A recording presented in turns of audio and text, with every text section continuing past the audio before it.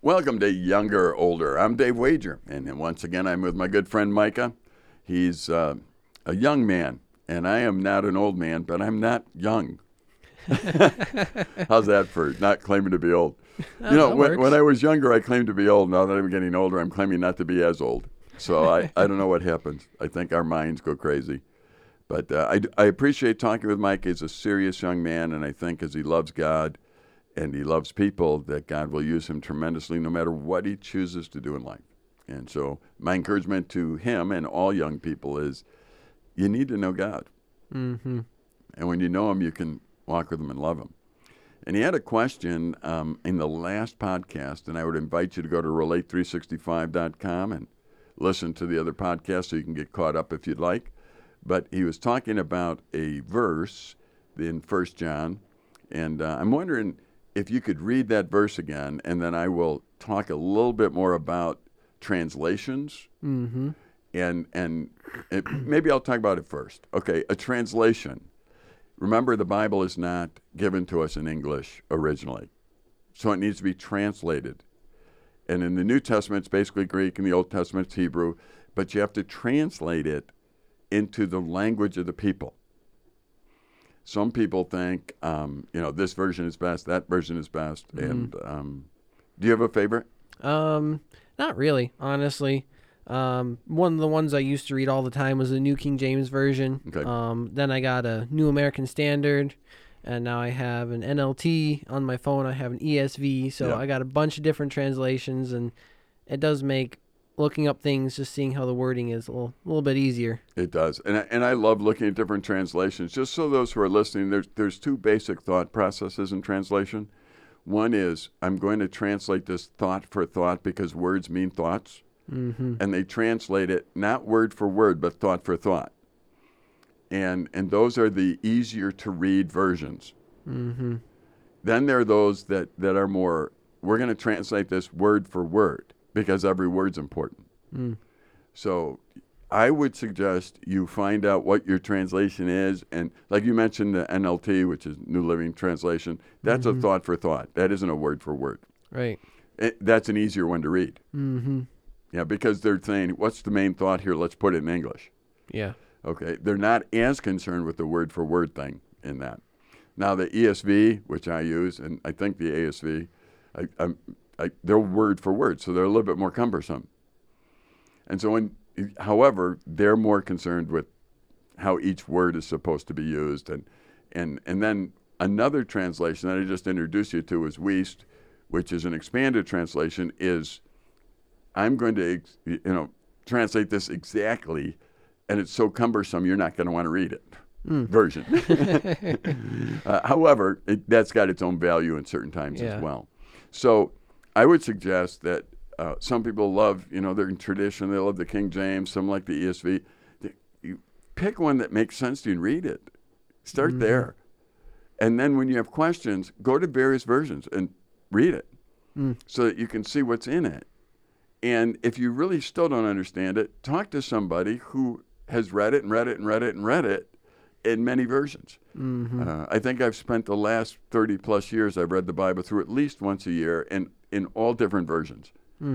So I do know what it says in various versions, although if you pin me down, I'm not going to be able to remember which version said what in some cases. And it's funny to listen to me quote a verse because I'll sometimes mix three versions in that verse.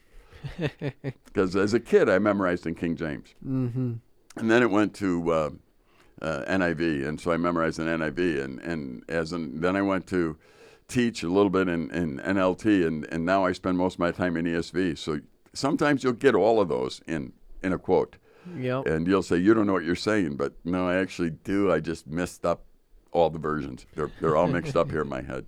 So I think God understands that. I still think I can get the main point from it. But you were reading in 1 John 5, the 18th verse. So read 1 John 5, 18 and 19 to us again. Then I want to read it in a different expanded translation to show you the difference. Mm-hmm. Yeah, so my version is the New American Standard. And so starting in 1 John 5, verse 18, says that we know that no one who is born of God sins, but he who was born of God keeps him, and the evil one does not touch him. We know that we are of God, and the whole world lies in the power of the evil one. Okay, now let me read that to you from the Wuest, and you spell that W-U-E-S-T, and it's an expanded translation where they just put down what it really says, even though it's cumbersome to read. Mm-hmm. I have to admit, I have never read through the entire Wuest, like for the New Testament, because it's too cumbersome for me. It is exact in what it says and that kind of thing, but it's not how we speak. So it's like reading something that's very old English or something that I struggle with. It's just not what we do. Yeah. But let me read the verses 18 and 19 here, where it says, "We know absolutely that everyone who has been born of God and as a result is a regenerated individual does not keep habitually sinning. But he who is born of God maintains a watchful guardianship over him, and the pernicious one does not lay a hold of him." That's just verse 18. Oh, yikes. So that has some very good qualifiers in it to tell you what it's really saying. For sure. And that's how I think it's valuable to go from one translation to another and see what it really says. Then 19 says, "We know with an absolute knowledge that out of God we are." Again, we wouldn't speak that way, but that's how it's written. "And the whole world is lying in the pernicious one." So when you look at this, you see what Satan is called, and you understand that really there's an emphasis on we know with absolute certainty. There's in the translation you read and in mine, it just says we know. But this one adds with complete certainty.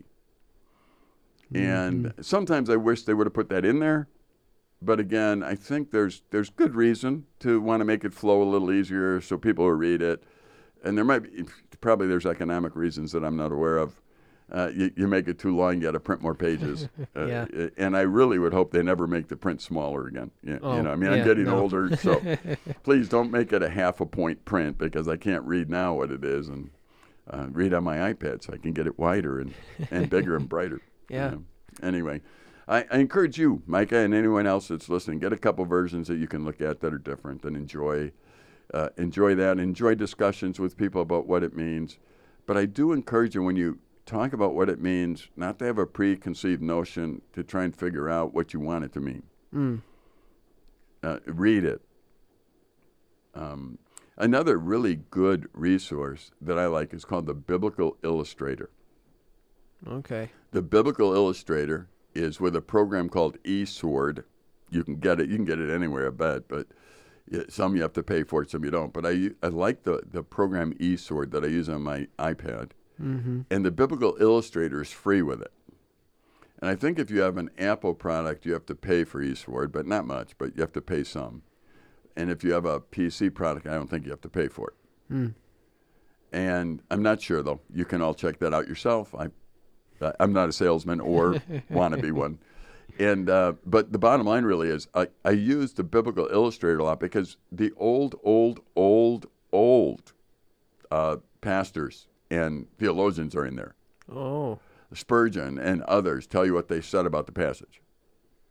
So if you really want to know what the Bible says, there's an awful lot of ways to look and figure out what it actually says, including hearing opinions, and that's all they are, because God's the one that really knows what it says, of some of the old preachers that really understood the scriptures and taught them a lot, and their illustrations are sometimes in there, and it really gives you a better understanding of the Bible. And I've said so often to you, Micah, to our class, to people who talk to me, if you're really angry with God or you're disappointed with him, you just don't know him. And part of not knowing him is really you've read something, it doesn't make sense to you, you just close it, and you say, well, that's too much, that's too hard to grab. Well, go and keep looking. Because if you seek, you'll find. And likewise with information in the Bible, if you look for it, you'll find it. And God doesn't intend to have a mystery there that you can't figure out unless he tells you he doesn't want you to figure it out. Yeah. So the other thing is you can ask yourself this legitimate question. Have you ever gotten to the point in your life where you've actually understood that you're sinful, separated from God, and put your trust in Christ? Because God promises the Holy Spirit will help you understand what it says. So if 100% of the time you're clueless when you read the Bible. That's another question to ask. Do I really want to know what's in it? And am I really a child of God where I have the Holy Spirit teaching me as I read? Because there are times where you're just sitting in quiet, which is another key. You're not going to get this on a quickie 10-minute devotion. Yeah. So sometimes you got to sit and stare, think, journal, do something. When you came into the studio today, you had some things written down. Yep. Okay, it shows you thought about it before you came. Our culture needs to do that. Every morning I get up very early. Some it's my age probably, but I get up early, and I have a spot I go. I get to look out into the wilderness, into the woods. I get to be quiet for several hours. I get to pause and think and write and journal and whatever. And from that come 4 different podcasts, all the speaking that I do, and all kinds of things in life because I sit and think. So I encourage you as a young person, as you continue to develop, you need to have a spot where you can do that. You need to be intentional about sitting with no agenda other than just enjoying God and getting to know Him. There's so much that comes out of it. And on the flip side of that, then, what you want to do is if you learned something this morning, and you've heard me say this, but put it in a format to give it away. So have a way where you can share that with somebody. And when you share it with them, you've actually begun to learn it. Right. And if you just keep it to yourself, you really haven't learned anything yet. So whether it be, the person you're dating, or if somebody's married, their spouse, or for me, I do it where I do a daily thought people can get for email. I do these podcasts. I speak to students. I immediately goes into some file. And I say, boy, I could teach it this way or teach it that way. Now, all of a sudden, it's not just something I'm enjoying. It's something I'm going to use. And my dad used to always tell me, once you teach it, you know it. Yep. So you need to teach it. Well, what happens if you put everything where you can teach it? Then all of a sudden you're really thinking about it, and you're looking through the day for people to share it with. So I got a question for you. You're a young guy, 20 years old. Most likely you have many years ahead of you here in this grand United States of America. And our country is a great country. It's fun to be a part of. I don't think there's a better country in the world. I'm glad I'm here. I still stand up for the pledge. I still believe that we honor those who fought for our freedom. Yeah, absolutely. And so I'm wondering, when you look at the future, you're 20 years old, you're looking at the future. If you were to say, these are things that, when I look at, they're unsettling. I really am fearful of these things. Fear might be the wrong word. Unsettling might be the right word. Confused might be the right word, whatever the word is. When you look forward, you go, yeah. Yeah. I don't want to deal with that. Or I'm afraid of that. Or this could ruin everything. Do you have any of those that you look at and say, I'm just wondering about that? Yeah. Let's see, off the top of my head, I know for a fact when I was younger, not that much younger, 2 years ago, in fact, be pretty close, I was always very unsure, and I guess scared might be the right word, of the future and just the thought of eternity in my head. I guess I'd probably gotten the misconception of, eternity is like an endless looper, and somehow that just really bothered me. Then coming here, and I think it was when you were talking about eternity, spending eternity in heaven with God and everything in your classes, that there were just some things you said that really cleared my mind there and just settled me down, and it's something you want to look forward to, and that doesn't really bother me anymore. When I was younger, that would keep me up at night just wondering, okay, what is a million years going to look like, and that's just going to happen, and that did bother me. As far as now, being like 20, I'm up here in a relationship, and I guess some things that are unsettling might be the correct word. I guess just the thought of eventually providing for a family in the future, that does unsettle me sometimes, something I want to do, I want to provide for my family and be the best husband and father I can be in the future, hopefully. And that does scare me sometimes. It's a big responsibility, but it's especially in today's culture here. With the just the way politics, the way our faith is being attacked more and more, and how challenging it is to raise a family in today's society. That is something that I do think of a lot, but I think it's a challenge I'm willing to accept, and something I'm trusting God to guide me and show me how to do it, I guess. Yeah, and if you get married, the very good part is you won't have to do that alone. Mm-hmm. You'll have a partner that can help you. If you marry the right person, you've got somebody in this for life that you look at and say, okay, let's get this thing done. Mm-hmm. And that alone, being committed to one another, as we've talked about before, and the idea of being committed to one another, both loving God, God using your different personalities is very special. Let me comment just on a couple things. So, years ago, your idea of future, eternity being this endless loop or whatever it might be, I think that's pretty common and pretty normal, especially when you're young, because you like to experience all these things. Mm-hmm. And you're wondering, the problem I think we really have is the fact that we don't know God well enough to say, whatever you have prepared for me is going to be really great. Mm-hmm. Because you're God, and you know what you created me. You know what and the Bible tells us, if we know about eternity, that Jesus is going to prepare a place for us. Mm.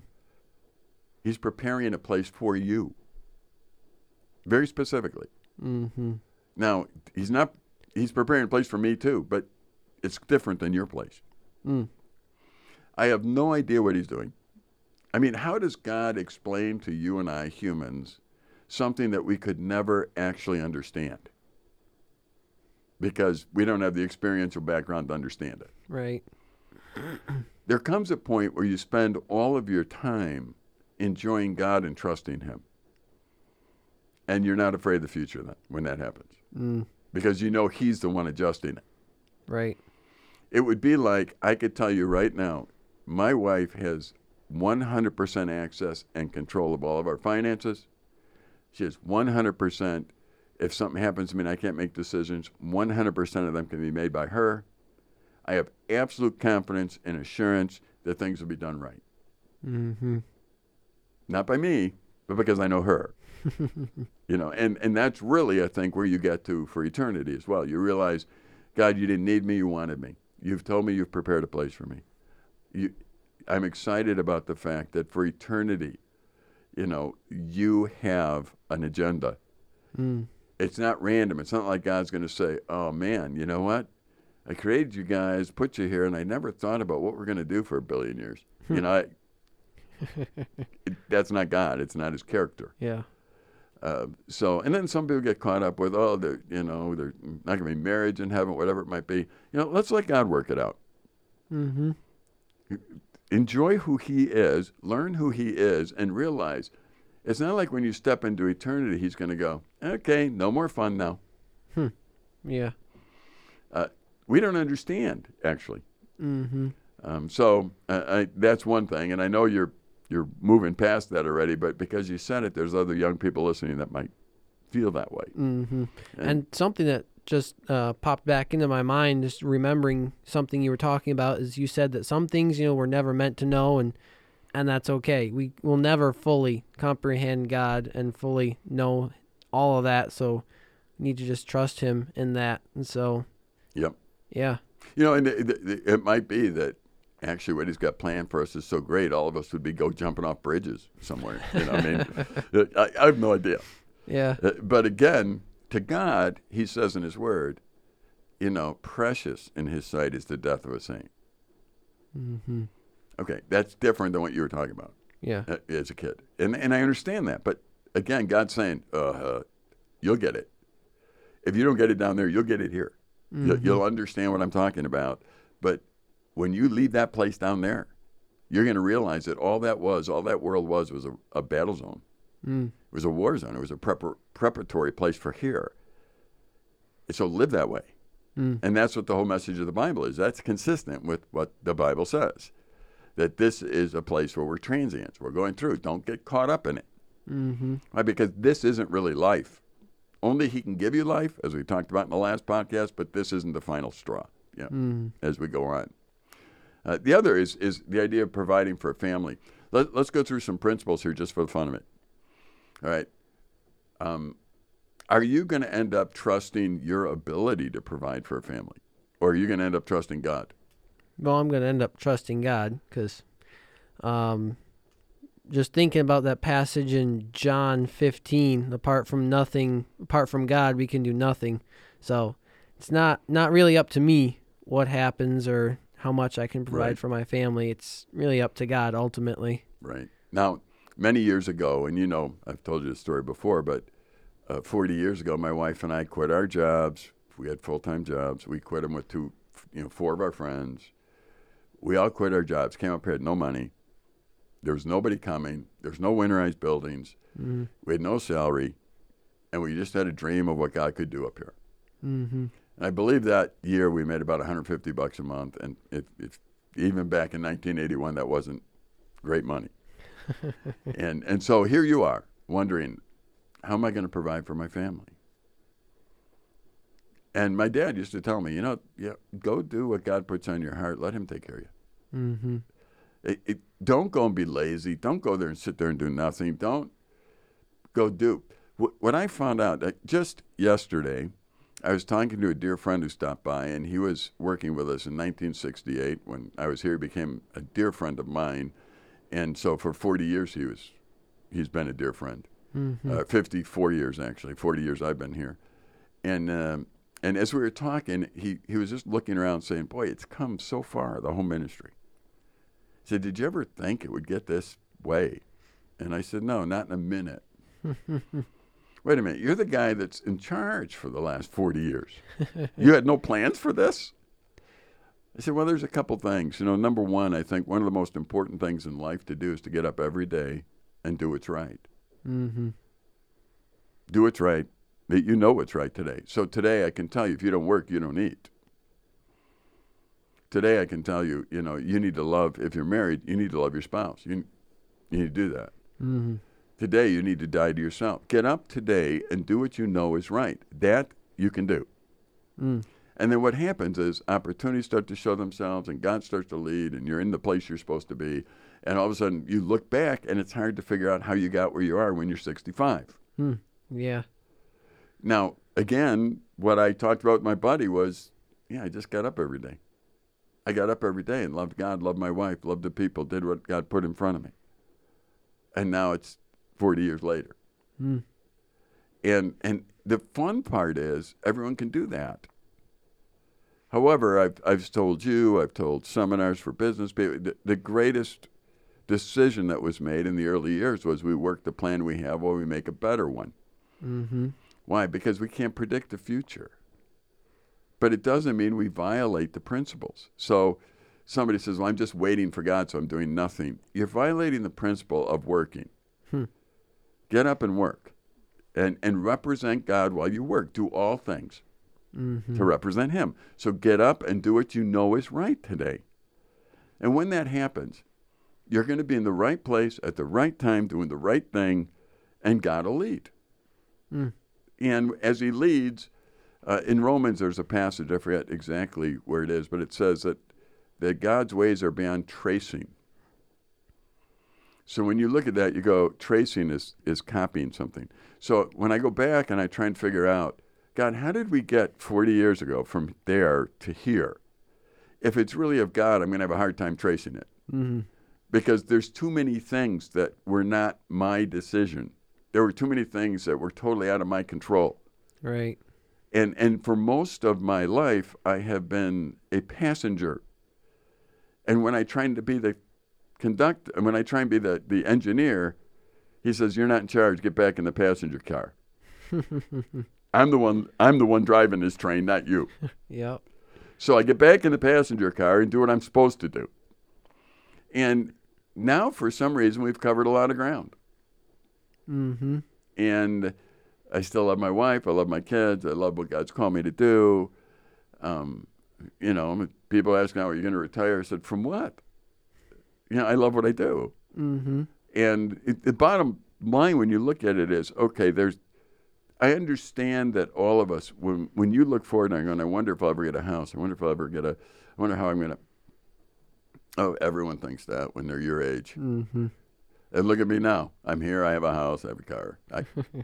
Somehow I made it. I ate. I'm still alive. Mm-hmm. And it may not be at the level of a billionaire, but it's not at the level of, what it was originally. Yeah. And God provided. And now I could fill our time with story after story after story after story of how God provided. Mm-hmm.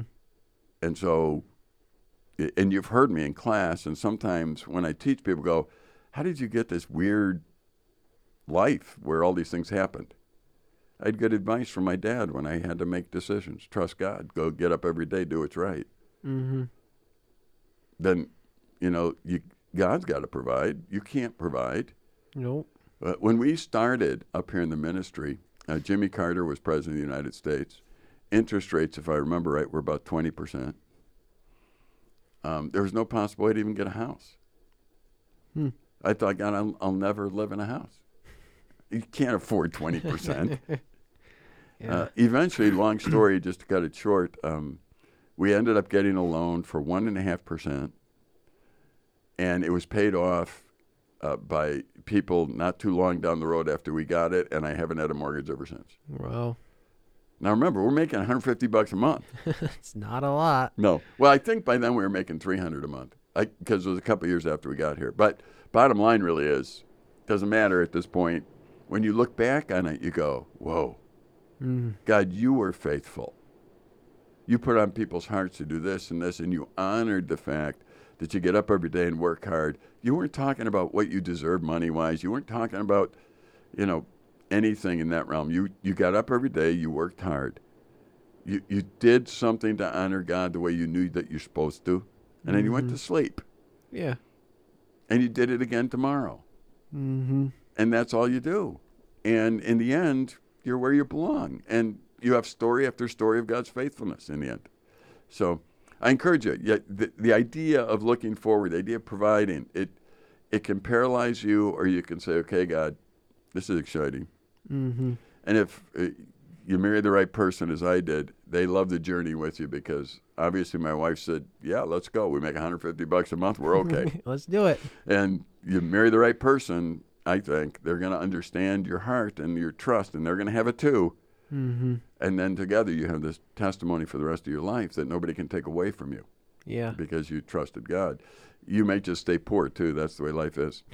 I'm Dave Wager. I'm with Micah. We're here with Younger Older. You can get these podcasts at relate365.com. We're here on the campus of the Nicolay Bible Institute. We thank you for listening and hope that you'll go and join us on other podcasts. Goodbye.